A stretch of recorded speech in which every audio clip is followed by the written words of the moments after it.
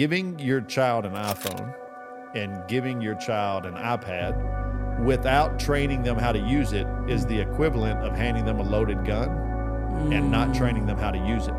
Is that dangerous? That's how, not just dangerous, yes, that's how devastating it can be, not just to your child, but to others. You know, the majority of teens' suicide are stemming from online bullying, what they're seeing through Instagram. I mean, it's a dark and dangerous world. And to your point, man, we give them, most of the time, most parents I've met, they just give kids free access, free roam to this world of information, which is, no pun intended here, hell-bent on destroying the life of that child. Man, Dr. Williams, between us, you know, we have 7 kids. And I tell you, parenting is one of the most rewarding things I've ever done, but it's also one of the most challenging and sanctifying things I've ever done. You know, and I've failed as a parent. You know, and that's coming from a guy that leads a national men's ministry. You lead a national family ministry around the gospel, around the Bible, gospel family ministries. What's one recent parent failure that you'd be willing to share with us? Man, I have so many. And that's the thing. I think sometimes people think because we're leading these ministries that we got it figured out. It's probably the opposite. We see our own failures and we're like, man, we need to focus on this. We need to strengthen this. And if I'm needing this, maybe some other parents are needing it too. And I had a time not too long ago, we were all at the house. It's like a Saturday, laid back, nothing going on, no stress. We're playing games. My wife and I, our 3 kids, we're laughing, having a good time. And it's getting close to dinner. And my wife said, hey, I need to run the store and get a few things for dinner. I said, great. She left. She's gone maybe 15 minutes. And when she left the house, we were laughing, playing, having a great time. 15 minutes later, she walks back in the house. All 3 of my kids are crying. All 3 are in different corners of the room in timeout. I'm in the 4th corner, furious. And she's like, what happened? I was like, well, she did this and he did that and he did that. So I yelled at her, yelled at him, yelled at him. They're all in timeout. They're all terrible kids. I don't know what we're going to do. Please don't ever leave the house again, you know? And she's like, wow, that was quick. And so I sit them to their rooms and I help my wife a little bit in the kitchen. But we get dinner ready. And in our previous episode, we were talking about family devotions and family discipleship. And I shared that I try to do that at the dinner table as much as possible. So we sit down at the dinner table and I'm thinking, how am I going to lead a devotion after I just yelled at everybody, right?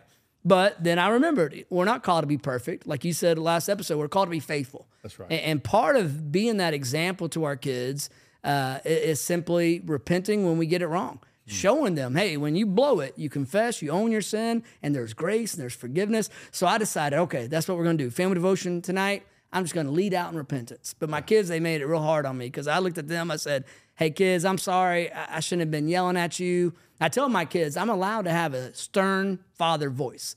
Like in my house, I'll be like, boys, oh, they freeze. Even my dog will roll on his back, and he's like, what happened? You know, I said, so I could have a stern dad voice. I said, but I'm not allowed to be yelling at y'all like that. You know, that's sinful. Would y'all forgive me? And my kids made it hard on me because they looked at me and they said, oh, Daddy, you didn't do anything wrong. And part of me wanted to be like, all right, let's eat. You know, let me off easy. But I decided, no, we need to dig into this a little bit. And so I opened up to Fruit of the Spirit passage.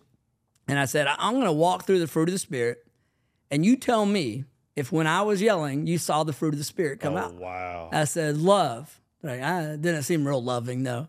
Joy. Right? No. Peace. No. Yeah. Patience. Right? That would have been good. You did. That would have been really helpful. You know, kindness, goodness. Gentleness. Yeah, they're underlining it for me, Dad. Hey, you need to put this on your mirror. Self-control. They're like, I guess we didn't see the fruit of the Spirit in you. So then right above that passage, Paul writes out the deeds of the flesh. When you give into the flesh, these things come out. And I'm reading through the deeds of the flesh, and one of them's outburst of anger. Bro. And my son Silas said, Daddy, you got one. I said, that's the wrong one to get, man. So at the end of that, they're like, we agree. You were in the flesh. You're not in the Spirit. You did not produce the fruit of the Spirit. We forgive you for your sin. Like, I convinced them big time then. But that was an example of me blowing it, but also a reminder that we're all going to have those moments. But when we do, there's a chance to repent, to confess, to model that. So that when your kids then blow it, you can say, hey, you know what to do. You've seen me do it. I sin too. Your mama sins. You sin. So what do we do now? And walk through that. So what a great metric, not only as a parent, right? To go back and, man, did I show the fruit of the Spirit? Did I show the desires of the flesh, right? Yeah. But that's a metric for meetings. Oh. That's a metric for gatherings. Traffic. Traffic, man. That's so good. I had an epic fail recently. My wife was going to a women's event. Okay. And it was the day before. So she was in the kitchen getting some things ready, and my daughter says, "Hey, what are we doing tomorrow?" And my wife says, "I've got this women's event, so you're with your dad tomorrow night." And my daughter goes, "Yes, movie night."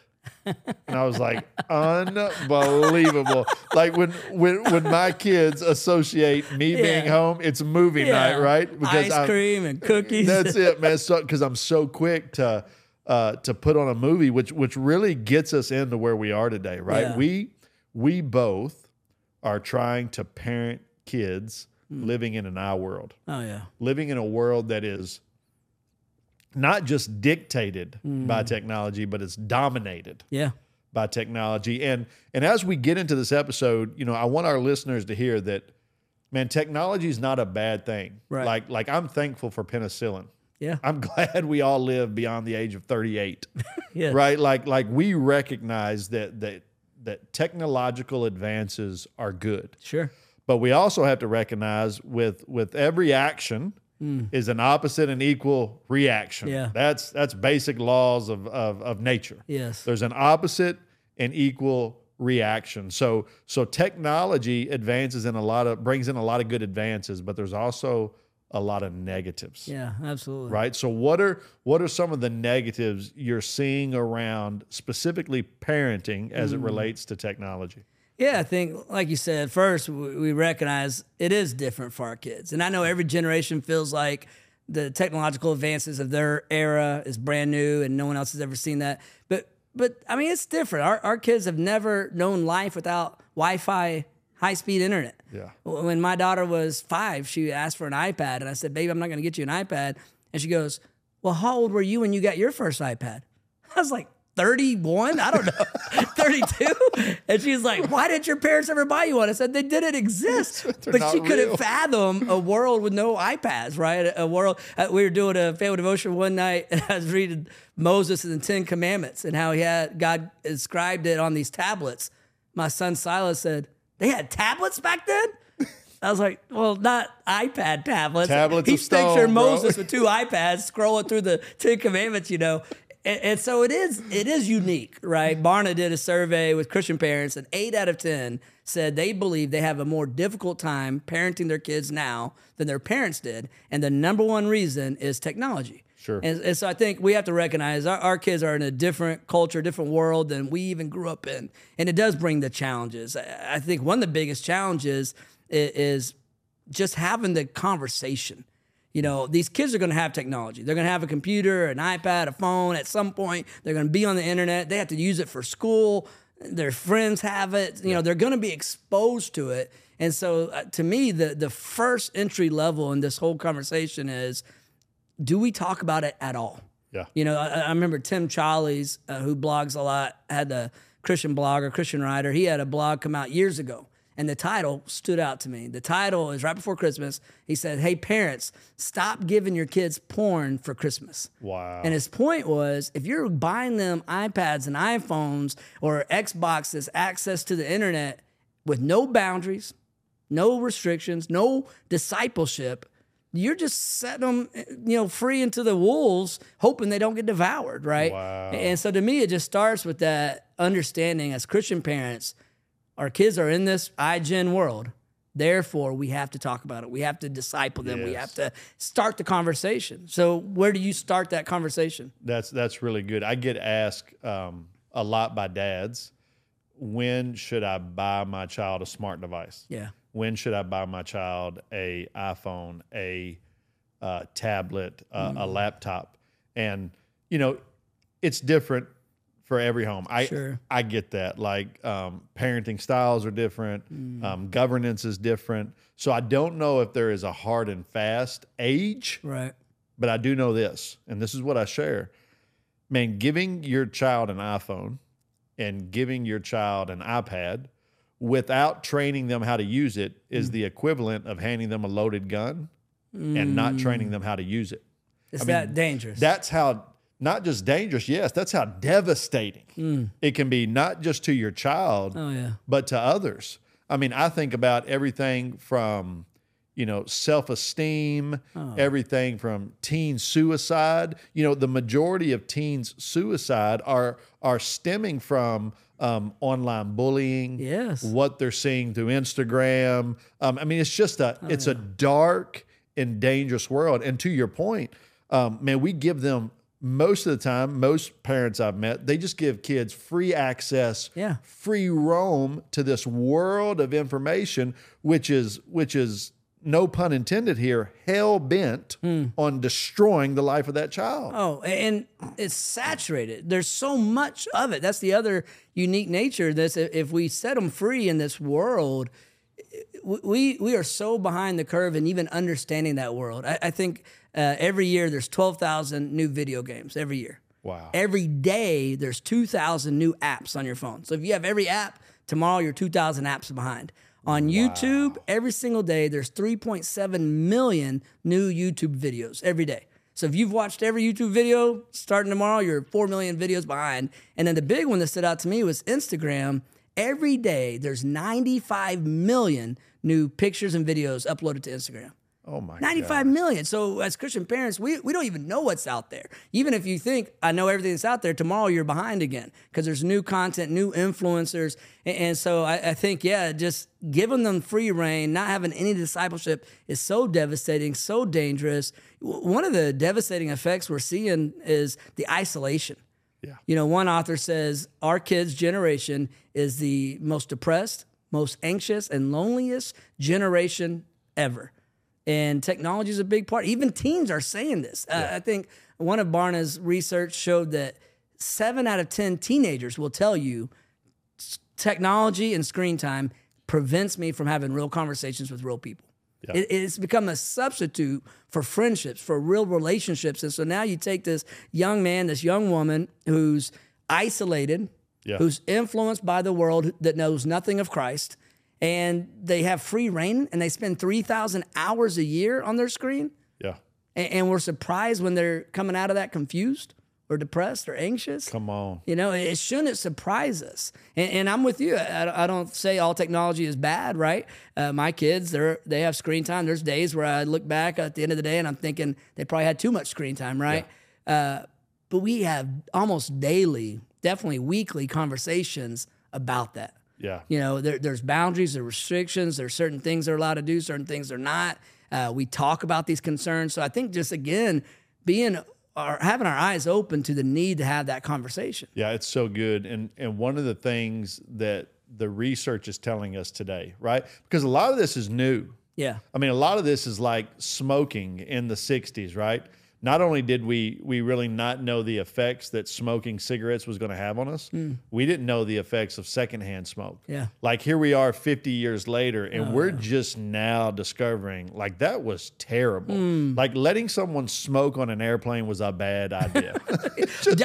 They used to have commercials where doctors would advertise cigarettes. Yeah, so it's we terrible, had no idea right? what we were doing. So here we are, and I tell people all the time, the iPhone and the iPad is the cigarette of the 60s. It's today's Marlboro Light. Oh, that's a good illustration. It's today's Marlboro Light, right? We don't really know the effects, but a lot of research is coming out now, and one of the dangers of all this screen time is that it is destroying imaginations. Oh, I believe it. So like when you and I were younger, like we didn't have an option. We had to exercise our imagination. We woke up, we were sent outside, and our mom said, don't come back until lunch. Yeah. Or don't come back until dinner. So we're in the world inventing things to do, man. We're pirates, and we're fishermen, and we're firefighters, and we're playing pickup basketball, and we're riding our bikes. Oh, yeah. You've got to be imaginative. Today, man, kids are losing their creativity. They're losing their imagination because of the screens. And so I bought my kids my kids love Legos, right? And Legos help with the imagination. Yeah, creating your building. That's it, man. So we bought that I got them for Christmas the big Rivendell Lord of the Rings set. Oh, right. yeah. It was the big family gift. They get a family gift that they all open, and they got this Lego set. So my daughter's been putting it together, and what I noticed, because it's like a 5-6 day build, right? One whole day she spent in her room putting the Lego set together, which is fine. Yeah. But she watched her iPad though. We have a family. My wife homeschools, so we have family iPads that they do their schoolwork on. She asked if she could take the iPad in to watch, some Christmas princess movie while she did the build, and unconsciously I just said yes, go do that. But then it hit me like 3 hours later. Man, she's exercising her imagination, but she can't do it apart from a screen. So I come up there and I just took it and threw it out the window. Not really. But, movie night is over. It's over. but man, it's crushing imaginations, and I'm seeing it everywhere, bro. I was convicted by that as well because, I think our kids are creative. That's such a creative time for them, and you're right. It takes them away from that. And so last summer, there's a day where my kids are asking for screen time, and they love the Dude Perfect YouTube videos. Oh, yeah. And I love it. It's these Christian guys. They're so entertaining. And so we'll watch that as a family a lot of times. It's probably our favorite show. It's just whatever Dude Perfect's doing. So one day they're going to jump on and watch that. And I just challenged my kids. I said, one of the reasons we love those shows is because those people are so creative. Yeah. And they create these great games and these great trick shots, and then they make an awesome video. And so we benefit from their creativity, but you don't want to lose your creativity. So instead of just benefiting from them, what if right now, no screens, you try to create something? Yeah. And that day, and we've done this several times, but that day I did that, 2 of my kids invented a new board game with cardboard boxes and making the pieces and all that. Love that. And the other kid made a comic book with all the pictures and the story, stapling the papers together. And that night, we played their board game, we read his comic book, and then we watched some Dude Perfect, But you're right, we're losing that creativity, a whole generation, and what should be their most creative years, maybe.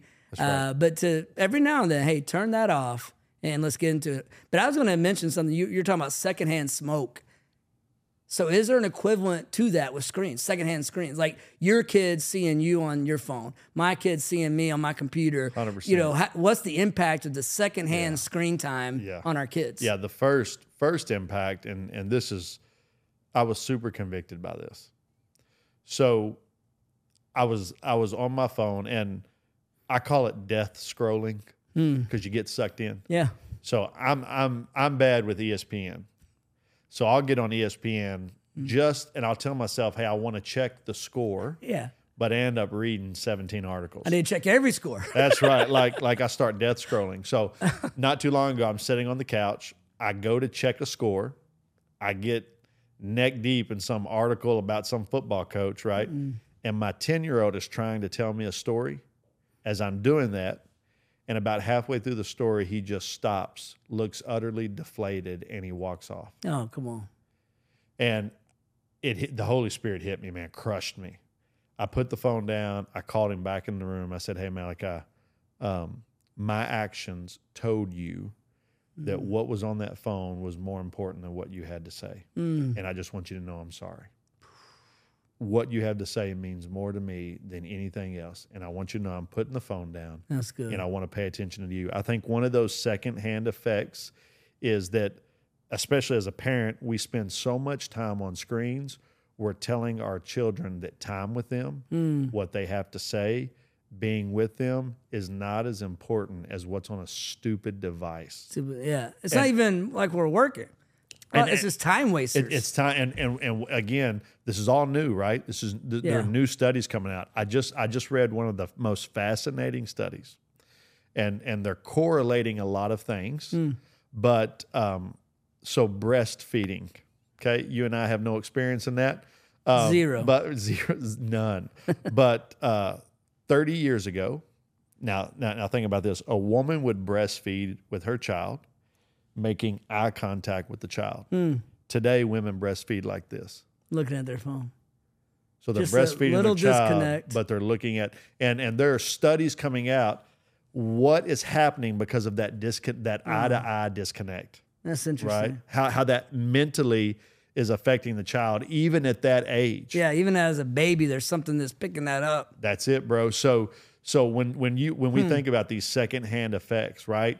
Our children are seeing that they're less important. Yeah. Our children are seeing us more disengaged. We were talking about before the show, but I don't know if it was Call of Duty Black Ops or the latest or the one after that. But when Call of Duty came out, within the first week, it broke 800 million in sales, and within the first month, worldwide users logged 36 years worth of playing time. That's half your life. I mean, that's just it is. And 36 years. And we're not talking about 8-year-olds.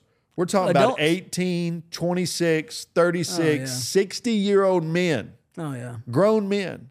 And it's stunting their growth, right? You talked last episode about young men who should be out leading their own families by now, but they're still, depending on their mom and dad. And it's not because they're not capable or able. It's because they're choosing to spend their time on things like this. On a video They're game. getting married later. They're having kids later. I read an article about a CEO who lost his job because he couldn't leave the house playing the same video game you're talking about, Call of Duty, for 80 hours a week. That's it. One of the biggest trends right now are AI girlfriends. Artificial intelligence. There are wait lists for AI girlfriends. That's disheartening. Right? I mean, think about that. Because they don't want to put in the time to actually pursue a girl. No. And get to know her. We want the Wi-Fi, quick, easy, instant access, whatever. That caters to us. I mean, the AI girlfriend will literally send you a text in the middle of the day and tell you she's proud of you and she's thinking, bro, it's crazy. And they know it's fake. Yeah, they know it's not real. I hope they do. But they settle for what's fake because it maybe seems easier than what is real. But what's real is so much richer. Oh. I love what you're saying about having those conversations with them, whether it's about screen time, whether it's just, or them just telling us stories. And I heard this guy say one time, he goes, if you don't listen to your kids when they want to talk about Pokemon for 30 minutes, don't be surprised when they're 15, 16, they don't want to talk to you at all. And so I have dads all the time ask me, how do I make sure that my kids, when they're teenagers, we still dialogue and talk? And I tell them, listen to everything they had to say now. Bro, that is... Put that phone down, right? That is solid gold. Like there are so many older dads that feel so disconnected from their teens. Yes. And they think that that's a new thing, or they think that it just happened. No, it happened 8 years ago when you wouldn't pay attention to them. Yeah. Bro, that's gold. Some of these younger dads need to hear that. Pay attention to your child now. Oh, yeah. Show them that the conversation is worthy now so that when they're 17, it's still worthy. Yeah. And I get that sometimes what they're talking about seems kind of silly. I heard this one guy say, it's amazing that my son can watch a 20-minute episode of Paw Patrol and then describe the whole episode to me in just an hour and a half. It takes him 3 times as long to describe it. But to give them that chance, one thing we try to do at our house, we haven't done it lately, but we try to have a family meeting maybe once a week. And we'll do a little devotion time. We'll share prayer requests. My wife will usually talk through the schedule, what's coming up that week, kind of get us all on the same page. But we do this thing where we just let the kids, we say, hey, if there's anything on your heart, share it with us. Yeah. Anything on your heart. And I remember one time my son, Silas, he was probably 5 or 6. And when it came his turn to share, he stood up on the coffee table. He wanted our full attention. And he stood up like this is going to be the most important thing. And for the next 10 minutes, he just told us how much he needs new shelves in his room to hold all of his Skylander and Funko Pop things. And we listened. I love it. We listened to every word he said. We helped him get what he needed, but at his age, that was what was important. Like he had an opportunity to share and we listened. So I'm praying and hoping that when he's 15, 16 and what he has on his heart is deeper than that he'll still come to me and share because he'll know you're the guy that listens. You're the guy that puts your phone down and hears me out. That's go. One of the, and we'll link this in the show notes, but a video that went viral. It's called the Parisian Spider-Man. I have not seen it. So it's in Paris, obviously, and it's a 24, 26-year-old man. He's walking down the street. He's on his way to a soccer match or a football match. Football. Football match. And he looks up, and 5 stories up, there's a 4-year-old kid hanging from a balcony, hanging from an apartment balcony. Bro, it's one of the craziest videos. He scales this building like Spider-Man. So they call him Spider-Man. Right? And then, like, right as the kid lets go, he snatches him out of midair and sets him on the balcony. Oh, praise it's God. Unbelievable. Oh, that makes me sick to my stomach. Tens of millions of views, hundreds of millions of views. It's unbelievable. The second half of the story, the 4-year-old's dad is in the apartment playing Super Smash Bros. That's the second half of the story. That's the story that the media didn't report on. So his attention, his heart, his focus is on the screens. And that's the thing is we're talking about the iGen generation, Generation Alpha, whatever you call it. But a lot of it starts with the parents. 100%. We woke up. I remember going to sleep one day, hearing about Napster, and it seems like the next day we all had iPhones. Like, it happened that quick, right? Napster. Yeah, remember Napster? Bro, and unbelievable. We got YouTube and Instagram and social media, all these things that we never heard about. And the adults are just as guilty of just diving in. And what you're talking about, this idea that it distracts us from what really matters. Yeah. It distracts us from our kids to the point to where a kid almost died because the dad's not paying attention, right? When I think about the discipleship needs for our kids and for our own hearts in an iGen world, one of the big things I think about is distraction. And the word that comes to my mind is purity. And a lot of times when we think about purity, we just think about abstaining from sexual immorality, and that's part of it. But biblically, the idea of having a pure heart is the idea of having an undivided heart. Come on. A pure focus, right? And so when we are slipping into impurities, our heart and our focus and our love is divided. And now we're giving into these lesser loves, to these idols, to these sinful, destructive things. And there's a verse in Psalm 86, I think 11, that tells us basically it's a prayer. Lord, give me an undivided heart. And I think that starts with the parents, but then that's part of the discipleship with our kids. Like, can you spend 3,000 hours a year on screens and say you have an undivided heart to Christ? Especially if you're getting 1 hour a week of discipleship on Sunday mornings at the church house. So we got to be praying that for ourselves, but we have to find that biblical way to pass down that discipleship message of undivided heart. Yeah. And that gives you a chance to talk about the purity, because that's the other big thing with the iGen generation is just the content they're exposed to. Yeah, because the Bible tells us that we can't serve two masters. Yeah. Yeah. Right. And the heart is the seat of our affections. Yeah. You can't love the world and love Jesus. That's right. That's right. And everything, I think a lot of parents, right, especially when it comes to technology, they think that everything is neutral. Right. Like it doesn't have, it's not that big of a deal. The video game's not that big of a deal, or that YouTube show. It's not, it's a clean show. It's not that big of a deal. The reality is everything is after the heart. Yes. Everything is pointed. They want to capture not just my heart, but the heart of our children, right? Nothing is in neutral. We are being pushed towards King Jesus, or we're being pulled from King Jesus. Yeah. Nothing's in neutral. They call themselves influencers. That's right. Because they're trying to, and that's one thing I've told my kids. I teach this at conferences. Every show we see, every YouTube video, every movie, this show right now you're watching, every song you hear, every billboard, every commercial was created by somebody. And that somebody has a worldview. Now, best case scenario, they say, I'm going to try to set apart my worldview and just try to entertain you. Most likely, it's going to seep in no matter what. If you and I write a book tomorrow, no matter what we write about, our Christian worldview is going to come into it. Yeah. But the likely scenario, what's really happening is what you're saying, is they're trying to influence you with their worldview. They have an agenda. They want to, just like right now in this video, we want to influence our listeners. We want them to think biblically about these things, to think biblically about discipling their kids. Every show is like that. That's right. We're being pretty upfront about it, but every show, every commercial, they have a worldview, they have a message that they're trying to seep in. And if our kids turn off their minds and 8 hours a day just absorb that, receive that without even thinking, we shouldn't be surprised when 10 years down the road, that's how they see the world. Bro, you can't. I love what Voddie Baucham said. You can't send your children to Egypt and then complain when they start acting like Egyptians. Yeah, right? Absolutely. And I think about that influence. So I have, I have a couple of toddlers, which means I haven't slept in about 4 years. So I'm up 2 o'clock in the morning one night. My son, he's not going to sleep, and I turn on C-SPAN just hoping it helps us both fall asleep. That's a good channel to fall asleep to. Yeah, no doubt.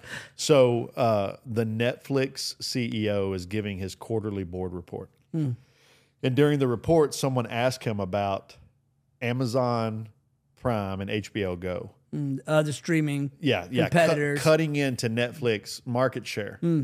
Bro, he starts laughing. The Netflix CEO starts laughing, and I'll never forget it. Quote, Amazon Prime and HBO Go are drops of water in an ocean. Our biggest competitor is sleep. I want you to want to watch Netflix more than you want to sleep. They want all of our time. Bro, they're like, I need those 8 hours of sleep at night. That's it. For you to be on Netflix. I want you to only sleep 4 hours a night because I want you to be watching Love is Blind and can't turn it off. Which if you've ever watched Netflix or if you're in Netflix, notice that now you don't even have to queue up the next episode. It shows up. 15 seconds later, it shows up. Oh, even if you're finishing a movie, they'll just start another movie. That's it. That you didn't even choose. That's it. I've had that happen before where all of a sudden I'm like, what movie is this? Right. And you're 4 hours in.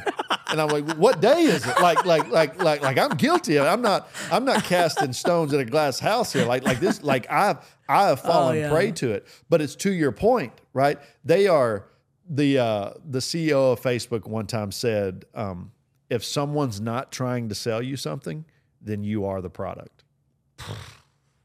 That's eye-opening, right? That's real, bro. Come on. Our children are products. Our products. And the world is consuming them.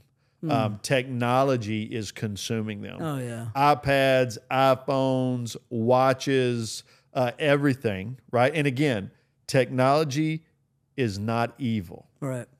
Right? But it is being deployed for some antichrist, evil stuff, bro. And when they're getting more technology than discipleship. Oh, wow. When there's no boundaries on the technology, when they are truly having their hearts and worldview shaped by these influencers who don't believe in Jesus or know anything about the Lord, that's when we see all the devastating effects. So let me ask you, what's a healthy approach to this? If a dad says, okay, my kids, they got phones and iPads, you say technology in and of itself is not evil, so how do I redeem some of this? How do I enter in and protect them from the devastating things while still using technology? Yeah, so my friends at RO are really good at this, and we'll try to link them in the show notes too. But so we have the RO box at our house. So one of the things I personally practice when I come home, my phone goes in the box. Like I want to demonstrate and model for my family that they're more important than anything else on my phone. And for me, it's not so much like apps. I don't have a lot of apps. I'm not on social media. Like this is the only social media thing I do. Right. And even then we have a team of people that do it. So we just show up and talk and shout out to the team. They are absolutely phenomenal. But my thing is work. Like I want to keep checking emails and respond, so it's got to go in the box. And what that helps me with, I had a guy tell me one time. He said, "Chris, this generation, your children, kind of Gen Alpha and below, one of the secondhand effects of technology is they will have more memories with strangers than they do with their own family." Think about that. Yeah. You and I growing up, because we were not always linked up with people on Instagram and wherever, you and I, we could probably roll off 8 or 10 memories we have with family. Oh, yeah. Good, bad, or indifferent, we could roll off those memories. Because our children are staying plugged in constantly, they have more memories with strangers than they have with their own family. That's amazing. So when I heard that, I said, no way, not happening in my house. Like, so my phone goes up and I'm intentional about creating memories with my kids. So for example, NF came to town not too long ago, and some people like him, some people may not. He's a Christian rapper, has has a pretty good worldview. I think, I probably don't agree with him theologically on everything, but who does? Right. But I took my kids to the concert. My two oldest, it was their first concert. That's cool. I figured if it's going to be your first concert, let's go to let's go to something at least. Big. Yeah, at least has a good message. But at one point in the concert, everybody has their phone, living the concert through their phone. And my daughter looks at me because my kids don't have smartphones. And my daughter looks at me and she says, "Daddy, can I have your phone to record?" And I said, "No, baby, let's just do it live. Just enjoy it. Just watch. And just log it in your memory." So one of the things I practice, and me personally, like when I'm out, whether it's at a concert or at a sporting event, I rarely pull out my phone. That's good.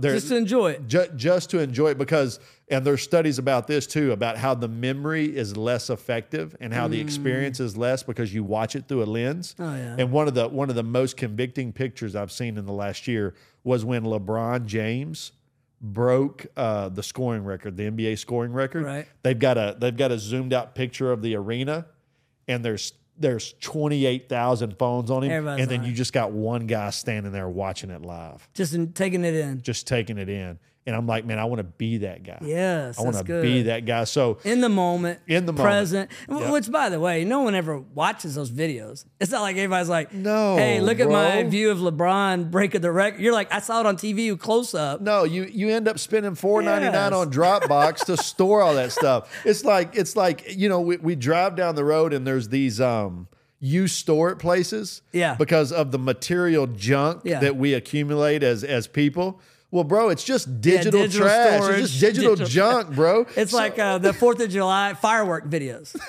right? Like no one ever is like, hey, show me videos for last year's 4th of July. I want to see your fireworks on the phone. No, just enjoy it. Yeah. And what a great lesson, though, for the kids to say, let's be present. I think about Mary and Martha. And Martha's in the kitchen serving. She's not doing even a bad thing. She's serving. That's right. But she didn't appreciate Mary just sitting at the feet of Jesus. And Jesus points out she's chosen the best thing, right? The best thing in that moment was not being busy with things. Nope. It was just sitting, as Psalm 16:11 says, and the presence of God is a fullness of joy. That's it. Do we ever just sit in his presence? David said, this one thing I want.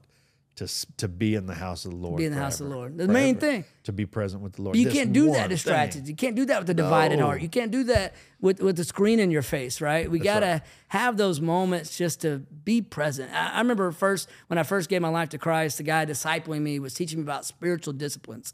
And the first book I read about spiritual disciplines, one of the disciplines he talked about was solitude. And he looked at Jesus' example of waking up early in the morning and just seeking out time with the Father. And I think when I look at my kids, that's one of the biggest things we're in danger of missing completely is they have a divided heart, they have a distracted life, they have a screen in front of their face, they're not in the presence of God, they're not in the moment. And what it leads to is a complete lack of solitude. Like, do they know how to just sit at the feet of Jesus? Yeah. To turn off screens and to quietly seek after the Lord, to hear from him. Again, if you're hearing scripture an hour a week and you're hearing YouTube 8 hours a day, I think we're all going to find it hard to hear from the Lord. Hey, and one's going to influence you more than the other. Yeah. I think about the story of Abraham and Isaac, right? So super popular story in the Bible, right? You see it in the towards the late beginning, middle of Genesis, right? God's going to test Abraham's faith. He's going to have him sacrifice Isaac. Right. So Abraham gets his servants together, gets the stuff together, goes to the mount where it's going to happen. Abraham tells his servants, hey, stay down here. Me and my son are going to go up to worship the Lord. That's good. And it's interesting. Isaac says something unique. He says, Dad, I see the fire and I see the wood, but where's the sacrifice? Now, later in the story, that God's going to produce a ram in the thicket, and obviously he's not going to have Abraham sacrifice his son. But what I love about that story, Abraham told his son, hey, we're going to go worship the Lord, and his son knew the ingredients. He knew good. It took a fire, wood, and an animal. He'd done it. He had done it. Where did Isaac learn what it took to worship the Lord? He had done it with his dad. He had done it with his dad over and over. So what I would ask men watching today, if I were to ask your children, do you know what it takes to to worship the Lord? Yeah. Could they tell me? Or if I was to ask them, do you know what it takes to download, run, and look at an app? Could they tell me? Oh yeah. Because that's what they've learned from you, right? Yes. And man, it's so good as I think about that, and because we're always teaching, and we get ready to land the plane here. I know a lot of watchers. They're listening, and we've been waxing theologies. It's been good, but let's give 3, 4, 5 super practical. Hey, we're parenting in the I world. Yeah. Okay. How do we do that? And I would start by throwing out there, helping your child see. So everything they're consuming is telling them that they're God. Is telling them that they're the most important thing in the world. You're in control. You're the center of the universe. That's right. That's right. It's your app. Everything's catered to them. Yeah. It's algorithms meeting their needs, meeting their wants, meeting their desires. So one of the things I do practically, and again, this may be super unpopular today, but I am constantly reminding my children that science has proven that the universe is ever expanding, so they cannot be at the center of it. That's a good word. It's not about them. That's a good word. It's not about them. So that's one practical thing I do. I gently, lovingly remind them, hey, everything you watch, everything you see, everything you read, everything you're listening to, it's telling you that everything's about you. It ain't about you. Let me be the one guy that tells you it's not about you. Yeah. That's good. So that's one practical. Add something. Add 2 or 3 things to that. You know, that's pointing their eyes to Jesus. I love that. And you know, we have the time restrictions, we have the content boundaries and restrictions. You got to have all those guidelines. We talk about it. We don't just throw out rules and say deal with it. You know, we explain. Here's why we don't need you on screens that many hours, and here's why we're guarded against some of the content. So we do that. But what I would keep coming back to, a thing that I would throw out there for all the parents listening, is just to have an ongoing conversation about all this. Yeah. So there's a lot of times where at dinner, I'll look at my kids and say, hey, y'all played on the iPad this afternoon? What'd y'all do? What'd y'all see? Oh, y'all are playing Minecraft? Do people ever chat on that? Who's chatting? What are they saying? Come on. Just entering into that world. I'll play with them sometimes. If I see them on screens, I'll sit down with them, say, show me what you're doing. What are you playing? And so I think a lot of times we are just so out of the loop. We don't know what they're doing, who they're talking to. If they did get exposed to something, we don't ever hear about it. Maybe later we hear about it. But there's been so many opportunities where I'll ask that simple question. And one of my kids will say, well, I got to be honest, Dad, I watched this YouTube video. He's teaching us how to play Roblox. And he said a cuss word in it. I'll say, okay, what did he say? And what do you think about that? And it gives us that conversation. I love that. So I think just entering in, asking the questions. Entering their world. Yes. I love that. Seeing what they're doing, who they're doing it with, and then being able to share your heart about, man, that concerns me, or hey, I love that you're doing that. Let's affirm that. And but I think a lot of times we just stay out of the loop. And we're so separated from that world that they're in, we got to enter in. Yeah, and a way to enter in, this is something practically we do.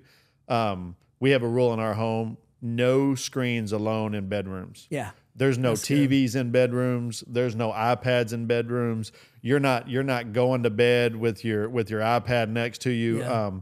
My kids are 12 and under, so none of them have phones. And I got to tell you, it's getting harder and harder. My daughter's in the 6th grade, and the majority of the people in her grade have a phone. Yeah. And she's well, I shouldn't say she's asking every day, because she knows her father. She knows what the answer is, but I love her fortitude in that. And I'm not sure when I'm going to get her a phone. Honestly, again, I don't think there's a hard and fast age. Right. Well, let me say, I do believe 12 ain't it to give someone a smartphone. But and then even then, I think there's regulations. But so one of the practical things we do: no screens alone. Like That's if you're playing a game, if you're on the iPad, you're in a mom and dad controlled common space.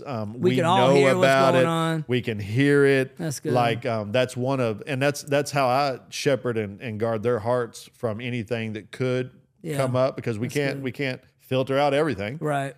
Right. They're going to be exposed to something that's unbiblical, ungodly, but hopefully we're in the conversation with them. That's it. We're talking about it. Yeah. I love your rule about the no bedrooms. My daughter, when she was younger, she always asked for a phone, and I always told we tell our kids, look, you'll get a phone when you need one, and we'll decide when you need one. So that's probably maybe at least 16. If you're driving, I want you to have maps and be able to call me or whatever. But then we were throwing a curveball. My daughter, when she was 11, she was diagnosed with type 1 diabetes. And it's a real scary time for us. We almost lost her. And so coming through that, we're trying to learn, how do we manage this? And she's got to wear these devices that monitor her blood sugar, that's giving her insulin, and that's got to connect to a phone. So long story short, at 11, I found myself buying an iPhone for my daughter. Yeah. But we told her, just because you have a phone doesn't mean you're allowed to have every app. Yep. She's not allowed to have social media. She actually has to keep it close to her at night so it can reach and monitor. Yeah. But she's not allowed to use it. So when we, tell her good night, I put it on her charger across the room.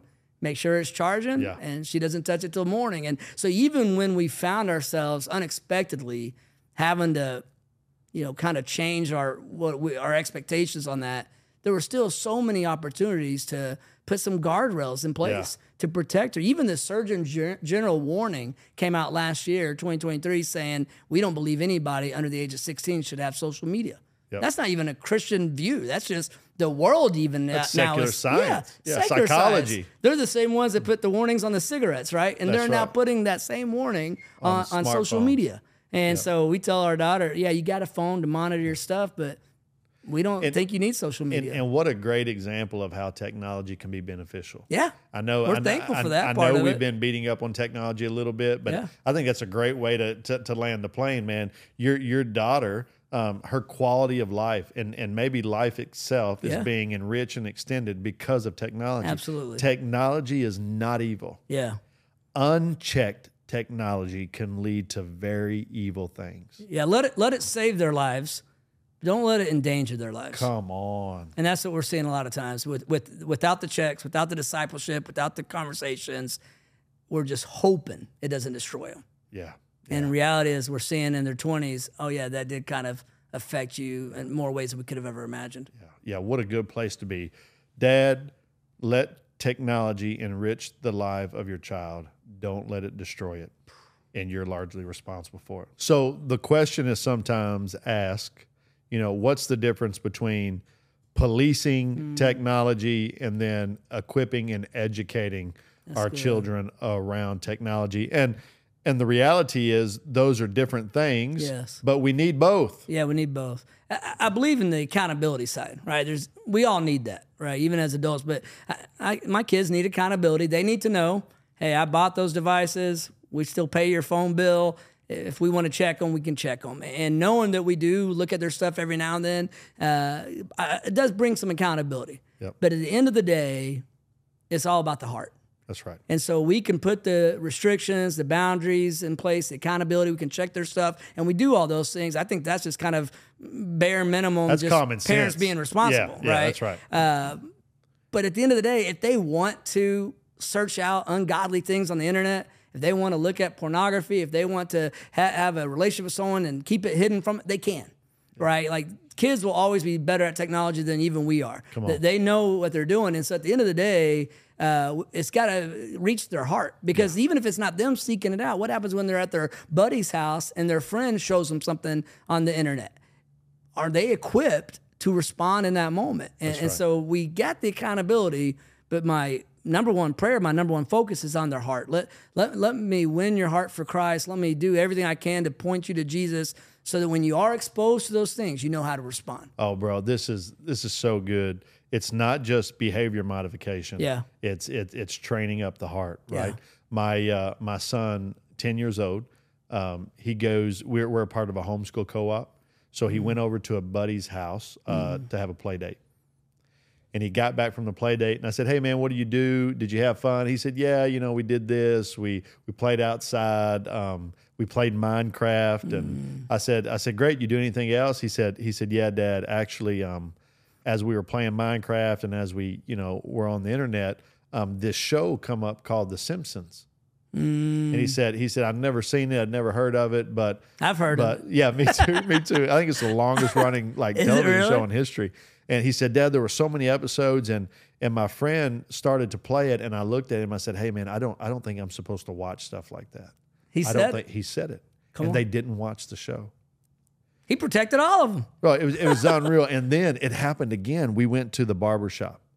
So my son and I get our haircut at the same place. It's kind of a rite of passage for us. We love doing it. And he sat down in the barber chair. And, of course, there's TVs in the barber shop. And the TV in front of him, something inappropriate was on. It was an inappropriate music video. And he gave me that look that hey, I'm not supposed to watch this. And like courageously asked the barber to change the channel. Ooh. Let's go. That's good. Like that's what we want. Yeah, because that's what we want. That's when it's reached the heart. That's it. It's not just Dad's rules, Dad's guidelines. It's Dad's not even here. I'm exposed to it. Yeah. But I have that gut check. No, the Spirit's checking my heart, and I got to respond well to it. I got to tell my friend. For him to stand up, I mean, I remember when I was 7, 8 years old, my best friend, every R-rated movie I saw as a kid was at his house. Right. Every time I went over to their house, their parents would be in the room with us. They're like, let's watch this movie. And sometimes it was the most violent, bloodiest movies, Right. terrifying movies, inappropriate movies. And I saw all these rated R movies, and not once did I ever say, hey, let's turn this off. Not once did I tell my parents about it. But it's because I didn't have Christ in my heart. Yeah. I didn't have the truth of God's word convicting me. But when you've been pouring God's word into their heart, I think that's going to well up inside of them in those moments. That's so good. And I love what you use the word rules. And when I think about the 10 Commandments, right? Probably the most famous rules in the history of rules, Sure. the 10 Commandments. It's interesting as Moses is sharing those, right? As he's receiving those even, it starts with, and most people miss this, it starts with remembering all that the good the Lord has done. And then he says, now obey my commands. Think about the order. That's good. It's not obey my commands and then experience the good. Yes. Even though that is a part of Scripture. Sure. We are blessed when we walk in righteousness, right? But God's design was, hey, think about everything I've given you, everything I've done for you. Hey, Israel, I brought you out of slavery. I split the sea. I've given you a land of milk and honey, right? Now, this is what I need you to do. Therefore, obey me. That's it, bro. You know, Joshua does the same thing. One of our favorite verses, right? As for me and my house will serve the Lord. Joshua 24:15. Yep. But the 14 verses before that, he's doing what you're saying. He's recounting God's goodness, God's faithfulness. He's reminding God's people, look at who the Lord is, what he's done. And he reaches a point where he says, basically, the only appropriate response to a God that good and that faithful is to serve him, to fear him, to lead your family, to worship him. And what a good word, because even my kids at their age, they have experienced the goodness of Christ. That's right. They have experienced his grace, his mercy. We just did a devotion last week looking at Lamentations 3. His mercies are new every morning. Come on. And I was telling them tomorrow morning, you're going to wake up desperate for the mercy of God, and it's going to be there for you. That's in it. its fullness, right? Yeah. And so showing them who God is and then Reminding bringing them. them to say, Yeah. now how are you going to respond to that kind of goodness? That's that right, kind of man. faithfulness. We're going to be faithful. We're going to be obedient. We're going to keep our eyes fixed on it. I love that. And that's how we go from behavior modification to heart Yeah, transformation. it's not about rules. It's about that relationship. That's so good. So, Dr. Williams, sometimes I'll talk to parents who they kind of justify giving their children a phone, like at a young age, whether it's 6 years old, 7 years old, 9 years old. We're talking first, second, third grade, because of certain apps like Life 360 and Tracking ways, their phones. and ways to track on their phones, right? And again, this may be unpopular, but my first thought is, why is your second grader in a place that you'd have to track them? Right. Or why is your second? Where are they? I mean, did you send them into? They're at the tattoo parlor again. like I told him no more tattoos. yeah. Like, why am I having to track my 7-year-old? Like as a parent, Right. I can assure you, I have a 12-year-old, I have a 10-year-old, I have a soon-to-be 5-year-old, and I have a 3-year-old. And I can assure you, I know where they are right now. Like there is Not because of Life 360. I don't have Life You got the 360. dad GPS, right? That 100%. internal GPS. Like I know exactly where they are right now because that's my responsibility. Sure. It's not Life Yeah. 360 responsibility. No. It's not some tracking app. Now, there is a point that my daughter's going to get a certain age where not only am I going to track her, but I'm going to track any boy she's even thinking about dating. Like, it's coming, absolutely. bro. You know what I'm saying? he better add me to his Life 360. Yeah, that's exactly You want to right. take my daughter on a date? Let's put me on Life 360. But just being blunt, like the parent that's justifying in their mind, you know, I've got a. I heard this even when I was leading a Christian school. I heard this. Well, I want my second grader to have a phone just in case anything goes wrong and they need to call me. Yeah. Right? Well, it's just a lack of trust for the institution. Yeah. Yeah. Like if anything's going to go wrong, trust me, the school's going to call you. They're going to call you. Like you're going to know about it, right? So I think the parent that's justifying in their mind, man, I'm going to give my kid this technology because I need to know where they are. I mean, to one degree, it's a little bit of laziness, and to a second degree, it's just a distrust, right? Right. You should know where your child is. And I get it, right? We all have these fears about our kids. I remember watching a movie 2 months after my daughter was born, and it was in the movie, this girl got kidnapped. Yeah. and I'm panicking. Right. And I'm like, give me my daughter. I'm just going to hold her, for the rest of her life. That's right. And so I get that as parents, we have all these fears that come up, and maybe there's some alleviates that fear a little bit to be able to look at an app and say, okay, I know where they're at. But, two things I would say is, one, just because we have the ability to do something doesn't mean we should do it. Come on. Right? Like there's 2,000 new apps every day. Just because there's a new app out there that can do something doesn't mean I need it or my family needs it or we should have it. So yes, there's an ability to track kids all day, every day, but I don't know if that's necessary, especially at that young age. Right. They're not driving yet. That's right. I picture my daughter when she's driving needing Life 360 because she's going to call me and say, I'm lost. I don't know where I am. 100%. And I'll be able to say, I know where you are. Turn right, That's it, and help her out just from a map standpoint. But the second thing is I think about you and I, how we grew up.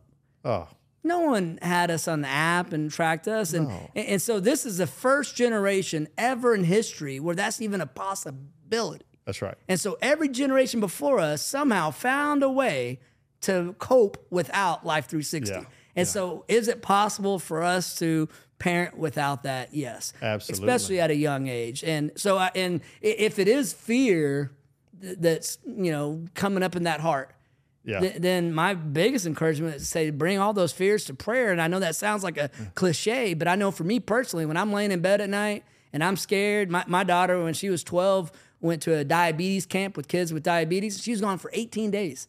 18 days we couldn't call, FaceTime, text. We would send emails that were like 2 days behind. Oh, wow. For 18 days at 12 years old, I had a lot of sleepless nights, a lot of fears, a lot of worries. Yes. We're just a year into her diagnosis, so already those fears were there. Now we're not even able to talk to her. And so from personal experience, I know when those fears well up in my heart, I can either sit there and be paralyzed by the fear, or I can take it to prayer.